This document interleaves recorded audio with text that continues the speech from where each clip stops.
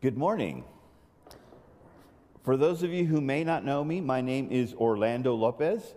I would love to say that I'm a child of this church, but I came to this church later in life, so I am an adult of this church.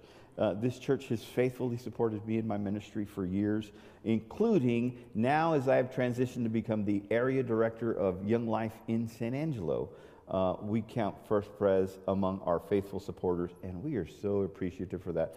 And I get the wonderful opportunity to be here and share with my First Pres family, my home church, and that is such an honor this morning. I want to start off by setting the scene for you. The year is 2004. You can get premium gasoline for about $1.82 a gallon. You can watch a movie in the theater for $6. And if you turn on the radio, you might hear Alicia Keys singing, "If I Ain't Got You." I was going to sing it, and then I remembered something. I remembered I can't sing. Some of you might be too young to remember that year, but for me, it hits right in the sweet spot. I am 31 years old at that point, and I can remember it very clearly. One of the biggest bits to hit news in September of 2004 had everything to do with the queen of talk shows, one Miss Oprah Winfrey. During one of her Favorite Things episodes, if you remember Oprah, she would have these Favorite Things episodes where she would give away some of her favorite things, right? During one of her Favorite Things episodes, she invited 11 audience members to the stage. The thing that all these 11 audience members had in common was they were all in need of reliable transportation. When they stepped onto the stage, to their shock, she gifted all 11 of them, with each one receiving a Pontiac G7 worth almost $30,000. She then proceeded to hand out small boxes to the almost 300 people in the audience. And she said, "We're going to give away a 12th Pontiac G7. Don't open your box. We're going to open them all together, and one of you is going to win one last car." Some of you are already smiling because you remember this. When everyone had their boxes, Oprah counted down 3, 2, 1. And you've probably seen the clip or one of the hundreds of memes generated from that very moment. First, you hear one person scream for joy, and then another, and then pandemonium spreads throughout the entire studio, and Oprah is pointing and saying, "You get a car, you get a car, and you get a car. Everybody gets a car." It was amazing television. Nearly 300 cars were given away that day in a moment where every member in the studio audience received a car. That's almost $8 million in cars given away all at once. Like I said, it was phenomenal television. I watched it, and here was my thought. How come I'm never that lucky? Now, granted, I've been given plenty of amazing gifts. I have also been given a time or two a used car, but never a new car, and never a new car from Oprah Winfrey. And I'm sure plenty of us are all asking the same question. Does it get better than that? Can it get better than that, Orlando? And I'm here to tell you this morning that it can, and it does get better than that. As a matter of fact, it gets so good, and you, each and every one of you, is already a beneficiary. No, Orlando is not giving everyone in the congregation a new car. It's even better than that. To see how good it gets, I want you to open your Bibles with me to 1 Corinthians chapter 12, beginning at verse 12 through verse 31. Here's what it says. It says, "For just as the body is one and has many members, and all the members of the body, though many, are one body, so it is with Christ. For in one Spirit we are all baptized into one body, Jews or Greeks, slaves or free, and all were made to drink of one Spirit. For the body does not consist of one member, but of many. If the foot should say, because I'm not a hand, I do not belong to the body, that wouldn't make it any less a part of the body. And if the ear should say, because I'm not an eye, I do not belong to the body, that would not make it any less a part of the body. If the whole body were an eye, where would the sense of hearing be? And if the whole body were an ear, where would the sense of smell be? But as it is, God arranged the members in the body, each one of them as He chose. If all were a single member, where would the body be?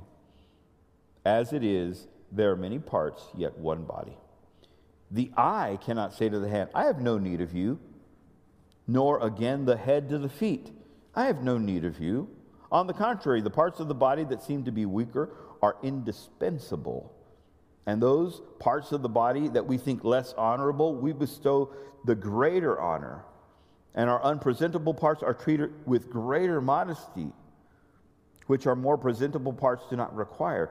But God has so composed the body, giving greater honor to the part that lacked it, that there may be no division in the body, but that the members may have the same care for one another. If one member suffers, all suffer. If one member is honored, all rejoice. Now you are the body of Christ and individually members of it. And God has appointed in the church first apostles, second prophets, third teachers, then miracles, then gifts of healing, helping, administration, and various kinds of tongues. Are all apostles? Are all prophets? Are all teachers? Do all work miracles? Do all possess gifts of healing? Do all speak with tongues? Do all interpret? But earnestly desire the higher gifts. And I will show you a still more excellent way. This is the word of the Lord. Thanks be to God. Lord, I ask that you would speak to us today, all for your glory. Remind us that you have gifted each and every one of us and placed us in the body for your glory. In the name of Jesus we pray. Amen. I know that this church has been walking through a journey through 1 Corinthians. And as I'm sure that you've already learned, 1 Corinthians was written to address several of the problems. Some wrong views, some wrong attitudes, some wrong thinking in the church at Corinth. As a matter of fact, probably last week you heard about Paul clearing up some issues with the Lord's Supper as he talked through and cleared up some misunderstanding on that. And now, in the opening of chapter 12 of 1 Corinthians, he introduces a brand new topic with these words. Now, concerning spiritual gifts, brothers, I do not want you to be uninformed. I have to admit something. I have to admit that I absolutely love talking about spiritual gifts. I think I love talking about spiritual gifts because gift giving and gift receiving is a love language of mine. I absolutely love getting gifts.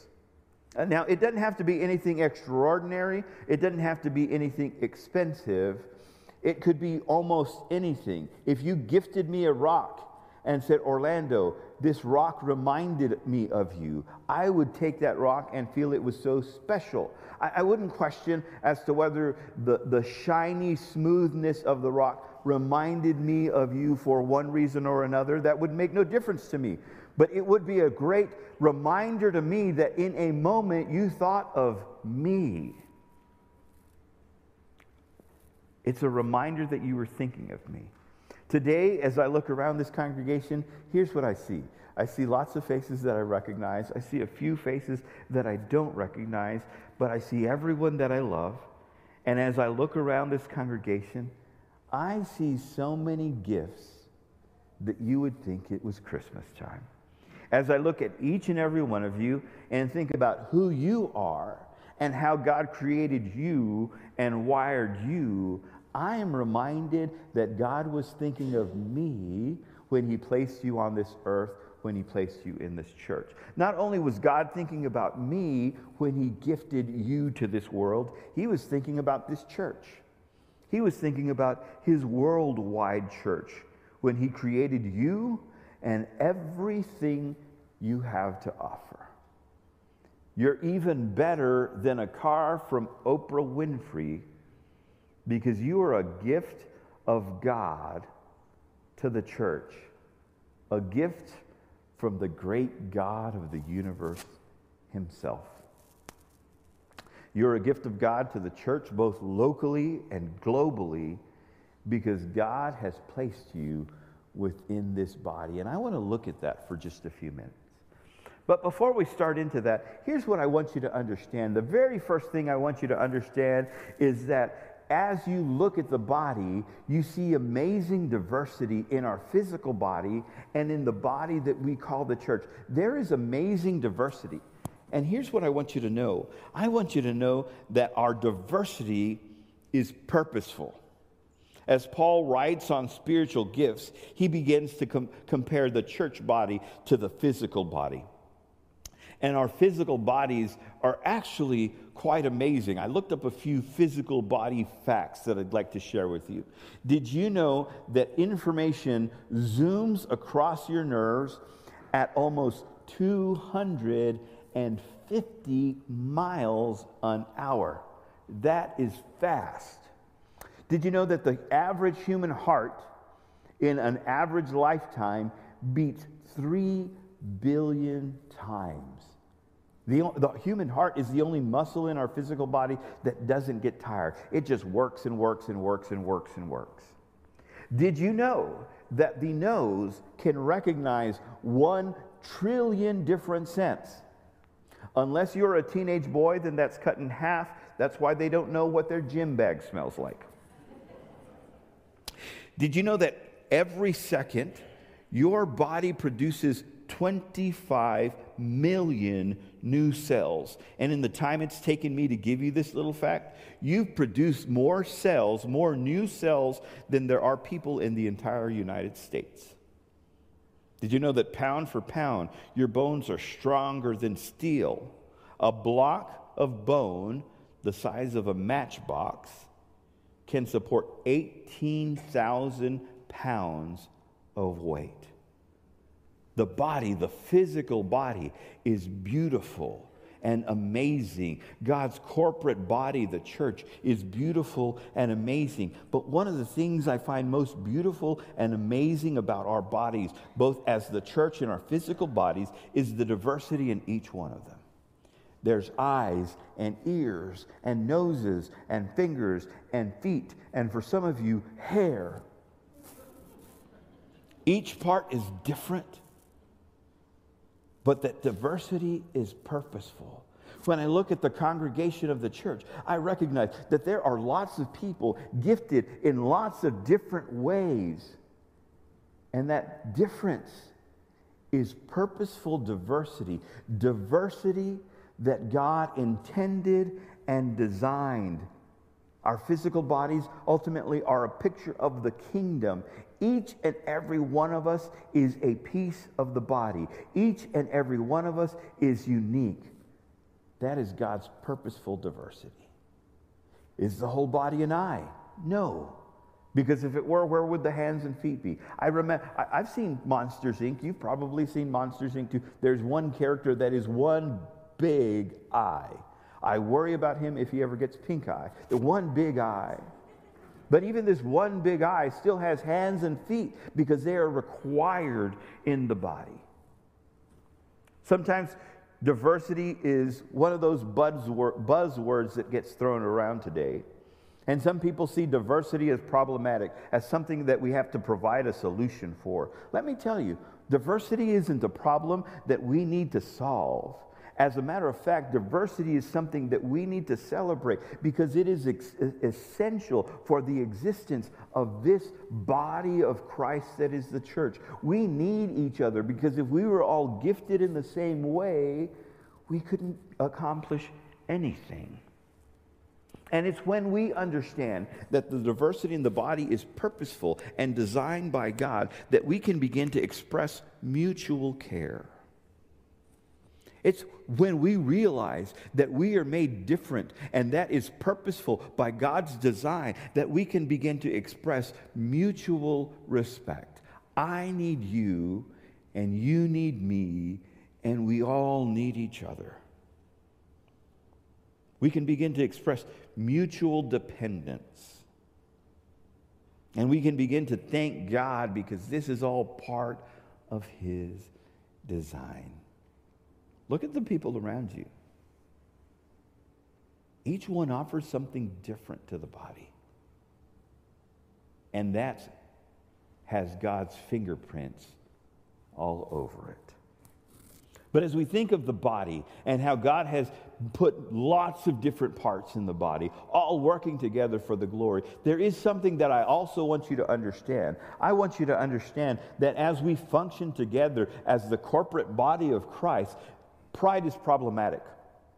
There's actually two pictures that Paul uses to show the dysfunction in the beautiful body of Christ, and both of those dysfunctions have pride as their base. The very first of those dysfunctions is believing that whatever you have personally to offer the kingdom is an inferior product. Let me tell you something. The scripture is very clear that He has given to each and every one of us something to offer the body. Each and every one of us serves a purpose in the kingdom. You may be a belly button, but you serve a purpose in the kingdom. You may not understand where God is needing to use your gifts, but you serve a purpose in the kingdom. And there is trouble when we begin to compare and say, well, I'm not a Howard or a Murray or a Dan Carter or an Orlando Lopez.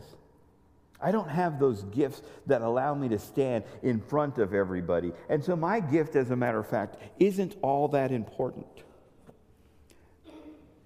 I love the way the scripture says, the foot says of itself, because I'm not a hand, because I'm not an ear. The ear says, because I'm not an eye, I don't belong to the body. And Paul makes it very clear that regardless of how you feel about your gift, you are part of the body. You cannot say, because I don't offer what Orlando offers, I just won't offer anything. You can't say, because I don't offer what Emily offers, I just won't offer anything. Because guess what? You don't get to opt out of the body. A hand can't say, because I don't do that, I'm no longer part of the body, because it doesn't make it any less a part of the body. So thankful that Julie read our correct Old Testament passage. You should have been here at 8:30 when that Old Testament reading was quite a bit more interesting. And she talked about Bezalel and Oholiab and the craftsmen that were called into the building of the tabernacle. And God gifts them with abilities, and they're perfumers, and there are woodworking, and they're fabric makers. And He calls all these craftsmen together. And the reason I love that, and the reason I use that as a picture of what the body of Christ looks like, is because guess what? They weren't singers. And Bezalel could have said, you know what? I'm not a singer, so I really don't belong in the tabernacle. They weren't offering sacrifices. Oholiab could have said, you know what? I'm not there offering the sacrifices in the temple, so I really don't have a piece in this. No, God called craftsmen to use their craft to build the tabernacle that He used for His glory, and each and every one of them was necessary. They were craftsmen who God had designed and created to be craftsmen. You are what God has designed and created you to be, and that's nothing that you should minimize. As a matter of fact, you can focus on what you are not, or you can dedicate yourself to use the way that God has gifted and wired you for His glory and to benefit the kingdom of God.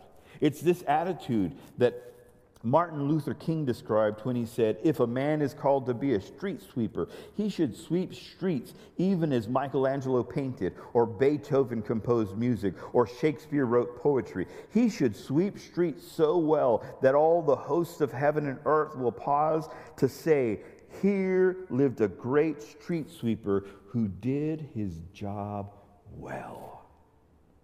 However God has created you, don't minimize that. Actually maximize that and use it for his glory. If you are called to be a doctor for the glory of God. If you're called to be a teacher for the glory of God. If you're called to be a mechanic for the glory of God. If you are called to be a stay-at-home mom, be a stay-at-home mom for the glory of God. The other problem of pride isn't just when we minimize our contribution to the kingdom. The other problem of pride is when we feel superior to others because of our position in the body. Paul writes it when he says, the eye can't say to the hand, or the head can't say to the feet, I don't really need you. Where are you going, head, if you don't have feet? When you think that what you have to offer is superior to what those around you have to offer, you've actually just put on the robes of a Pharisee. One of my favorite spots in this church is the Great Hall. And one of my favorite spots in the Great Hall is in front of one of these paintings that shows the widow's mite. Have you guys ever stood in front of it recently? Kind of really stood in front of it just to take in the actual painting. We pass by it so many times, I think we don't remember how amazing it is. But it's the widow's mite, and the widow giving 2 mites, which amount to a penny. Does Jesus notice the big giving that all the Pharisees had done? He probably saw it. But the one that impressed him, he tells his disciples, look, you see that widow who just gave 2 mites? She's given more than everybody. Because she gave out of what she doesn't have. Let me tell you something. Look around, and you may not even notice the contribution that someone around you makes. You may even disparage the contribution. But in the end, guess what? It doesn't matter, because it's not your opinion that makes the difference anyway. It's God's opinion. And maybe he looks at the little that they are offering and recognizes that it's being used for his glory. You've probably never heard of Edward Kimball. He was a Sunday school teacher. But he believed in sharing the gospel with each one of his students, and actually visited one of his students in a shoe shop and led him to Christ. That man led to Christ, D.L. Moody, great evangelist. D.L. Moody went around preaching and was invited to preach in the church of Frederick Meyer. Frederick Meyer heard the story of Edward Kimball, and it changed his life. He decided to become an evangelist, and he began touring. He had a man who would accompany him, heard the gospel. His life got changed. His name was William Chapman. William Chapman, again, another evangelist, had Billy Sunday, one of his volunteers, who would help out. Billy Sunday's life was changed. Billy Sunday becomes an evangelist. Billy Sunday's invited to a local community where the men in that community are so impassioned by his message that they decide that they're going to continue this. And they invite Mordecai Ham to give a series of sermons, to do a revival series in town. Mordecai Ham comes into town, this is 1932, and a local farmer would pick up young men and bring them to the meetings. One of those was a 16-year-old boy who came to the meetings every night, and the last meeting was so compelled by Mordecai Ham's message that he gave his life to Christ. That boy was Billy Graham. You've probably met someone whose life has been changed by the ministry of Billy Graham. But I guarantee you, Billy Graham and Edward Kimball have the same reward in heaven. As a matter of fact, I'm convinced that the unnamed farmer using his truck to bring people into the meetings has just a greater reward in heaven. Romans 12 verse 3 reminds us, for by the grace given to me, I say to everyone among you, not to think of himself more highly than he ought, but to think of himself with sober judgment. The diversity in our body is purposeful. Pride in the body is problematic. And I finish with this. Unity in the body is powerful. In a world where it's every man for himself, when the church across the street is also our competition, the unity in our body locally and globally is a powerful testimony as to who God is and what he's like. We're interconnected. We need each other. You probably understand that in your physical body. And if you don't understand that, or you've forgotten that in your physical body, I hope you remember the next time you stub your toe in the dark. Because when I stub my toe, I can't see straight. I can't walk straight. I can't think straight. Because the whole body is connected. When we recognize that the whole body is connected, then we'll be able to mourn with those who mourn. But we'll also be able to celebrate with those who celebrate. Most recently, part of my ministry has been doing college ministry on the campus of ASU. And when I got there, the campus ministries made it very clear to me. They said, Orlando, we're never going to fight over the students of ASU. Our call isn't to fight over them. Why did they go over there? Why are they over here? It doesn't matter to us where they go. They can go with you. They can come with us. They can go over here. We'll never fight over them, but we will fight for them. When part of the body wins, the entire body wins. When part of the body hurts, the entire body hurts. Romans 12 says, rejoice with those who rejoice. This is verses 15 and 16. Weep with those who weep. Live in harmony with one another. We are a body, lots of different parts, each one gifted in a unique and special way, coming together. That diversity is God's purposeful design. Let's deal with those issues of pride so that we can come together in powerful unity for the glory of God. Pray with me. Lord, thank you so much for your goodness. Thank you for your faithfulness. Thank you for this body, who is a part of a greater body, each one different and unique, all working together for your glory. May we be reminded of our place and challenged to live out the functions that you have created us for. Live out the ways that you have gifted us. In the name of Jesus, amen.